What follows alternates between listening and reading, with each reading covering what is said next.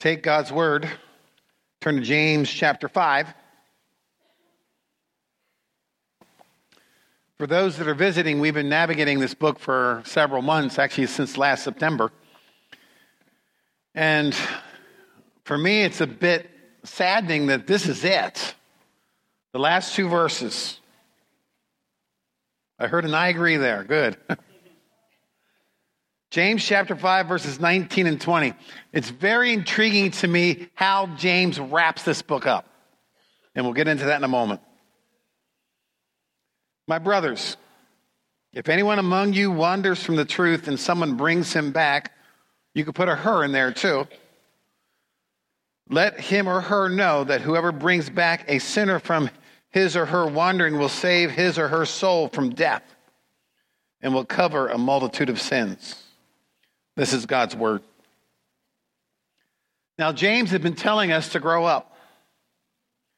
So we can ask ourselves a series of questions that fit the context and everything that we have been going through.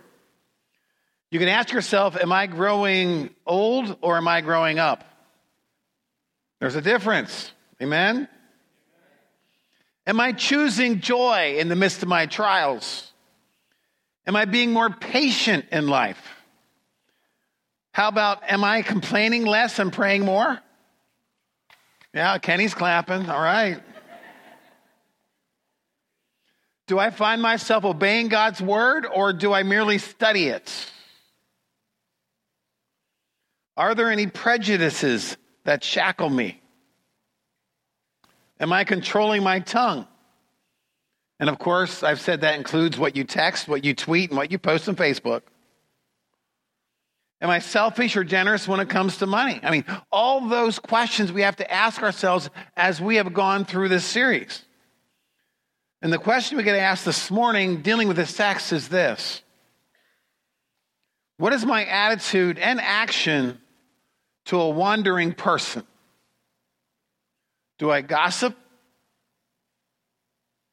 Criticize? Or do I seek to restore them in love? And while this passage infers that we pray for those who've lost their way, it also moves us into what James has been calling all along a faith and works mentality, or you might say this, a prayer and works mentality. It's one thing to pray, it's another thing to listen to what God has to say, and then move into obeying what God tells us. So let's look at the first principle this morning, the reality of backsliding.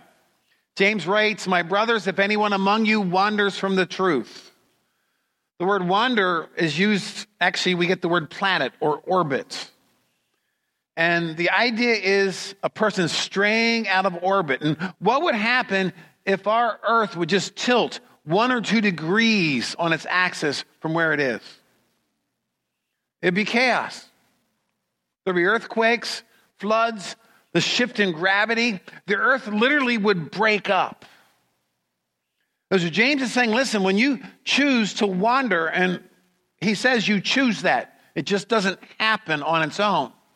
But you make choices, and we'll look at that in a moment. But when you choose to wander, understand your life, when you wander from the truth being the word of God, but the truth being Christ, who says, I am the way, the truth, and the life, you will bring and invite chaos into your life. And things will break apart. You become disoriented, and things will not be as you expect them to be. Now, I know in our culture, when we become disoriented and life falls apart, we like to blame other people. But James is putting his finger on the reality of backsliding. Now, one of the aspects of backsliding we have to deal with is what we call sin or certain behaviors. And so often we pick and choose. And we start saying, well, this is obvious. It's sin, and this is how everybody should think just because I think that way. And yet we have places where Jesus preaches. The one was called Sermon on the Mount, and he contrasts 2 different kinds of people. He talked about the tree that produces good fruit, and the tree that produces poisonous fruit. And he was talking about religious people, and he was talking about followers of Jesus. And when you look at the text, you realize both claim to follow the Ten Commandments, but Jesus says, listen, here's how you do it, but here's how you should do it. Both groups prayed, but Jesus says, listen, here's how you do it. You got long prayers and you say a lot of things, but here's how I want you to pray. Both fasted, but again, here's how you do it. You do it to be seen by others. You do it out in front of everybody. It's a display. It's a show. But he says, I want you to fast from the heart. And one group was far away from Christ. They lacked self-awareness. They didn't even see their need to follow Christ. In fact, they thought Christ was the one who had issues. And I just point this out because at times, backsliding looks very religious. But they've wandered from the truth. And as Jesus and the writers of the Gospels tell us so often, it's very easy to deceive ourselves. Now, the other issue I want to talk about briefly is, if you're here this morning and you're not a Christian, your issue is your relationship with Christ. Okay? That's where you got to start. And if you have followed Christ, and if you want to follow Christ, then you have to deal with the reality of moving forward or moving backwards. What we get from James is this, that there is no staying the same. There is just no in neutral. There is no, it's either you're moving forward in Christ, and if you're not moving forward in Christ, you're moving away from Christ. So that's the reality of backsliding. Now, there is a path to straying and how it happens. And let me suggest these things. The first is, so often what happens in our Christian life is we neglect such a great salvation. In Hebrews chapter 2, first 3 verses, therefore, we must pay much closer attention to what we have heard, lest we drift away from it. For since the message declared by the angels proved to be reliable, and every transgression or disobedience received a just retribution, how shall we escape backsliding if we neglect such a great salvation? If you're here last week, you heard 4 stories of that great salvation. Amen? And so often what happens in our life is when we first accept Christ, we just are so in love and so in tune. But as we move further and further away from that date of birth, we start not realizing what a great and incredible salvation we have. What that means is we do not take full advantage of our salvation. There's a story of a farm that was in financial trouble, so one day the chicken and pigs got together saying, what can we do to help save this farm? Chicken said, we know, let's have a breakfast, ham and eggs. The pig said, well, we don't know about that. For you, it's a donation. For us, it's a commitment. Neglect means we're happy to make the donation rather than the commitment. But that's the first step of straying. We neglect the great salvation we have in Christ. Second, we then become spiritually insensitive. Hebrews chapter 3, verses 12 and 13. Take care, brothers, lest there be in any of you an evil, unbelieving heart leading you to fall away from the living God.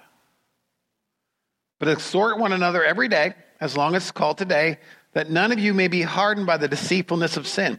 Here's what happens. You sin. First time you do it, you feel real bad. Feel guilt, shame. Sit there and say, did anybody see me? And that fascinates me because we know that God sees everything. And we're worried about other people seeing it, not God. Now, the next time you sin, you start saying, it's not so bad. And the next time you sin, you say, you know what? This really isn't bad compared. And you start looking at other people and you say, look at all those other sinners over there. And look how they're ruining their lives. I'm not as bad as them. And then you keep sinning and you dupe yourself into believing it's really not big a deal. In fact, you start saying, well, is this really a sin? And you rationalize and you deceive yourselves. And what's interesting is those people that start walking away, they usually become hypercritical of everybody else.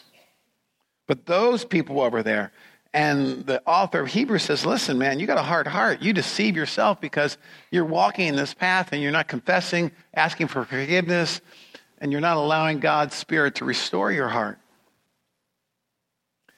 Third step, I think we're the third, is spiritual stubbornness. Hebrews chapter 5, verses 11 through 12. About this, we have much to say. And it is hard to explain since you have become dull of hearing. For by this time you ought to be teachers, but you need someone to teach you again the basic principles, the oracles of God. You need milk, not solid food. Here's a stage where people then refuse to learn and grow. They start saying, you know what? I got everything I need. I don't have to take that truth and apply it. I'm already in, prayed the prayer. That's all that matters. And their whole life becomes very hedonistic. That means they're just selfish in their approach. It's their own little world, and nothing else matters except the way they think. It's about my life, my desires.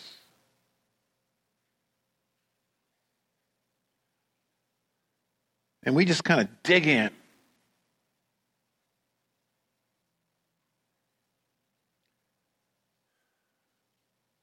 Next, what happens when we get into the state? We drift from the fellowship of the saints. Hebrews chapter 10, verses 23 through 25. Let us hold fast the confession of our hope without wavering. James talked about not being double-minded. For he who promises faithful, and let us consider how to stir up one another to love, good works. Those are good things. And then he says, not neglecting to meet together as the habit of some. You realize we can't stir one another to love and good works if we don't meet together. We can't encourage one another if we don't meet together.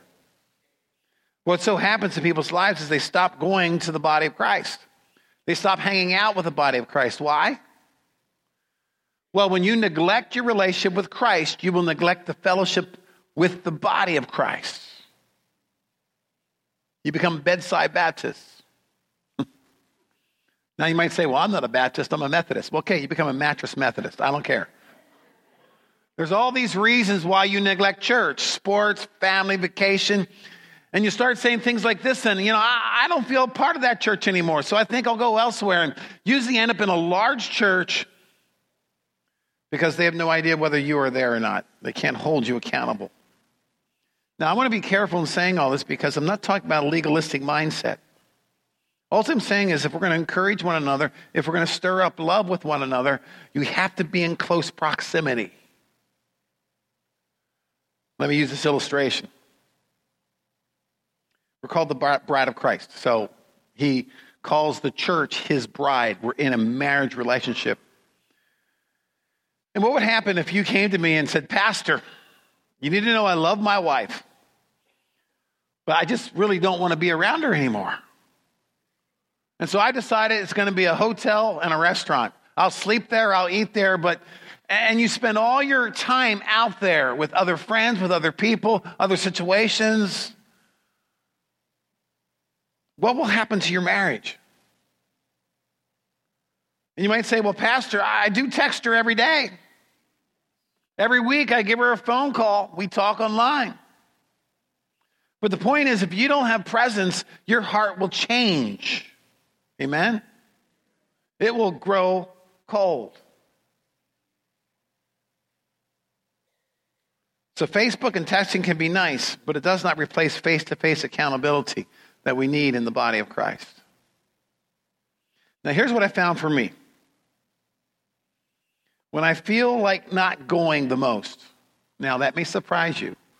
You say, does Pastor Greg ever feel like not going to church? Amen, I do. When I don't feel like going the most, and that's not even a good sentence, is it? Well, you know what I mean. It's exactly the time that I need the body the most. Here's the next step of backsliding, blatant rebellion. Hebrews 10, verse 26, for if we go on sinning deliberately, note that word deliberately, there's no confession, there's no repentance, we just keep rolling it over. After receiving the knowledge of the truth, there is no longer remains a sacrifice for our sins. It just means we live in an unforgiven state. We don't embrace Christ in to cleanse us and to free us like we celebrated with communion. In Romans chapter 1, Paul says, listen, there are people that know God, but they don't honor him. They don't worship him. He says they know God, but they don't live with thankfulness for what they know. And they claim to be wise. And God says, listen, you're fools. And then it says that God gave them up. And that means there's consequences. He gave them up the desires of their heart, their passions. And he says they have debased minds. And he goes through this horrible list of consequences. But here's the clincher. At the very end of that chapter, in verse 32, here's what he says. Though they know God's righteous decree that those who practice such things deserve to die, they not only do them, but give approval to those who practice them. They become calloused. They become blatant in their rebellion. Ecclesiastes chapter 9:18 says, wisdom is better than weapons of war, but one sinner destroys much good.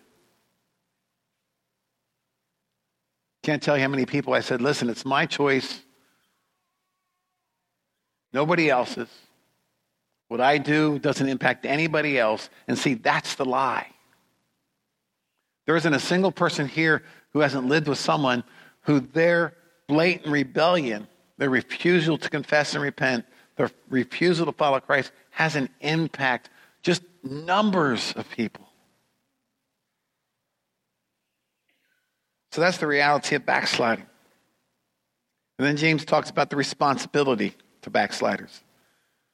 And someone brings him back. Restoration. Now, I'm going to share two pet peeves. You know what a pet peeve is? Something I probably shouldn't share, but I'm going to anyway. In church world, for whatever reason, we have policies. And in our policies, we have something called church discipline. And that's always concerned me because I watch what we discipline for, and it seems like, number one, we're punitive. We got to make somebody pay. And it's not very restorative. Now, in Scripture, I think we shouldn't have church discipline policies. I think we should have church restoration policies. Amen? And we ask, how can we restore these people? What's the direction? But see, we want to call out certain sins. We want to make people public examples. I knew a couple in Canada that 2 months before they got married, she got pregnant, and the pastor made them on their wedding day turn around to the audience, confess their sin, and apologize before he would do the ceremony. Now I want to ask the pastor, did you make everybody else stand up that was gossiping about it? Weren't controlling their tongue? I've seen public examples made out of certain sins, but I've never seen a public example made out of someone who gossips. And yet, yeah, Kenny's clapping again. I'll tell you what, he is in tune this morning. Now, here's my second pet peeve. First, I think we should have church restoration policies and not church discipline policies. Secondly, for some reason, we like the leaders, which means the pastor or the elders or the church council or the church board, whatever you have, we want them to confront the person in their sin, and we don't take responsibility for that on ourselves. I mean, here's what we do. After we gossip about it, after we do our investigation and send it to a prayer group, and I'm assuming we send it to a prayer group, here's what most people say. It's none of my business. Now, first, we're talking about sin, not a rumor, not a tweet or a post, not something that somebody speculates. We're talking about a known sin according to God. And I use the word according to God because we have our list of sins that are not found in God's word. I remember a time I ran a youth camp in Canada, and we would take the youth to a place called Crystal Beach Amusement Park. And there's a family that was really upset with me because according to them, good Christians should not attend such places. And they had their list of reasons and made perfect sense to them. And at the very end, they said, well, listen, here's the bottom line. If you go there and someone from the town sees you, you have lost your witness for Jesus. So, okay. Now, we can say they're kind of weird and strange, but substitute that for anything. Movies, face cards, going to the bar. I mean, your prejudices, we talked about that in James already. What are your prejudices that you have in your mind that you can't let go of and you label other people for? Now, I got to finish this story because around a year later, I heard this family's in Florida, and they went to some place called Disney. Anybody been there? And when they came home, I just had to ask. I went over, visited them, and said, listen, you said we can't go to Crystal Beach, but you went to Disney. Yeah, we went. I said, why? They go, well, in Florida, nobody knows us. We can't lose our witness. I said, okay, I'm not even just going to leave, and that's it. So back, I'm talking about known sin, not your little personal prejudices. But let me ask you this question when you say it's none of my business. Let's say you had a child. That child was running out into traffic. You saw it happening. They're going to come out between cars. You see a car coming down, and and you can see it in your head that as soon as they get out there, the car's going to hit them and run them over. Would you stand there and say, none of my business? I think as a parent, you would run, you'd scream, you'd do everything in your power to rescue your child. And if a friend who claims to follow Jesus, and if they're headed down a certain path of destruction, why would you say it's none of my business? Or let the pastor do it, or let the church leaders do it? Do you know why you don't do it? You know why we don't do it? Because it's risky. They might not like it. I mean, anybody that's ever done an intervention in the world of addiction knows they don't like it. I mean, sometimes they get mad at us. Sometimes they call us name. I mean, they might post your name and something about you on Facebook, and how could you ever live again, right? Worse yet, they might tweet and Twitter about you.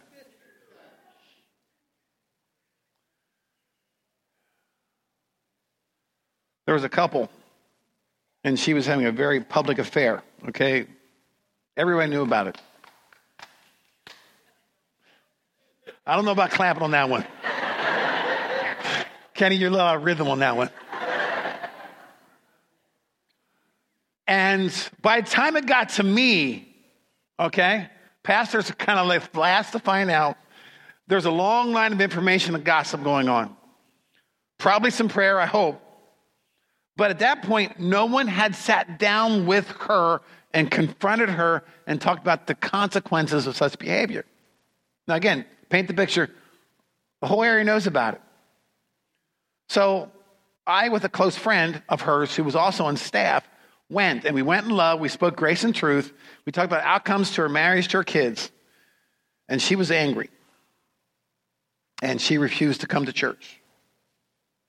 And some of her friends who came to the church I pastored, who knew about it, were angry. And they left with her because they didn't want to be part of a church that was so judgmental. But my point was this. If the defining mark of the church is love, how can we not seek restoration when someone literally is throwing their life away?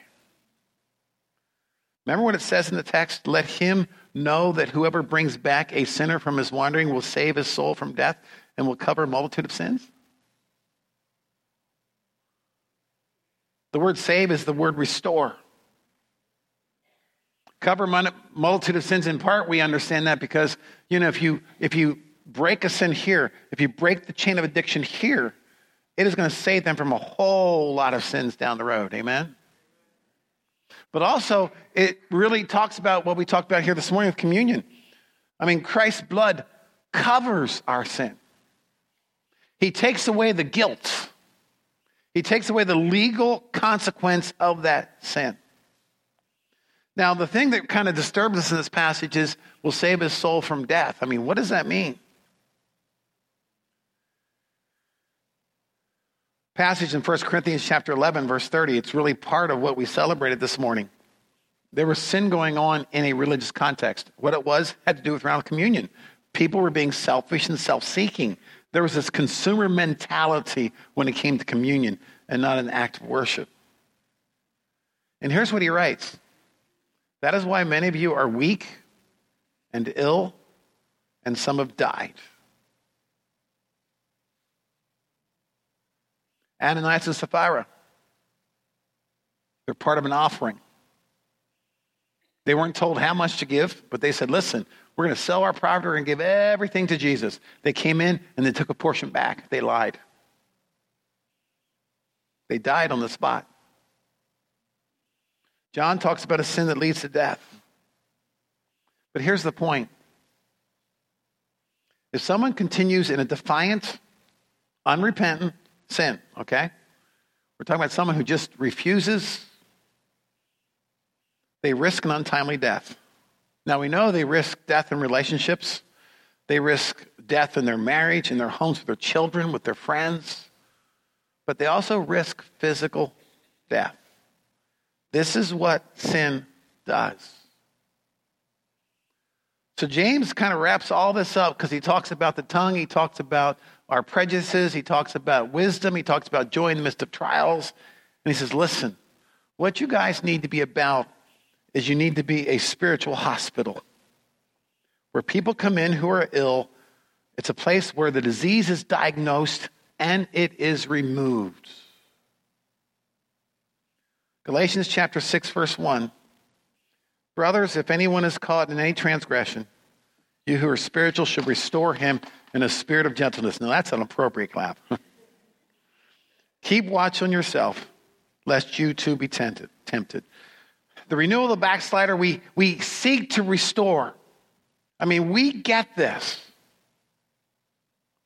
If they're restored, it's stopped. Sin doesn't progress. If they're restored, the sin is forgiven. The guilt's paid for. The shame is removed. But what James has been telling us all through this pattern is that many of us are not where we ought to be. We're AWOL. Our bags are packed in the airport and we're waiting for Jesus. And because of that, it has led to some questionable things in our lives. And he lists the issues. I mean, he has hit us hard down through this passage, amen? He's hit me hard down through this passage, okay? If he hasn't hit you, he's hit me hard. And he says, listen, you got to choose joy. Trials will come. But he closes saying this. We are called to care, to help, to encourage. We are called to restore each other in Christ Jesus. Amen? We're going to close out. I'm going to ask the worship team to come up. And during communion mornings, we take something called a fellowship offering. And part of that, I shouldn't say part of that, part of our mission here, part of our ministry here is, yes, we need people restored spiritually. But there are times people need restoration physically. They don't have money to pay their hospital bills. They don't have money for rent, to heat or cool their place. Sometimes they need a car. And we take an offering for what's called the fellowship fund. And all the money that we collect this morning goes into that, and we have a group of people that manages that for the care and the restoration of people in this church. So as we close this service, we're going to be doing that. But pray with me. Father God, thank you for who you are, and thank you for the way that you restore us. I pray that we may have that same gracious spirit and attitude and courage and confrontation, call it whatever you want, as we see people throw their lives away in known sin. May we come alongside.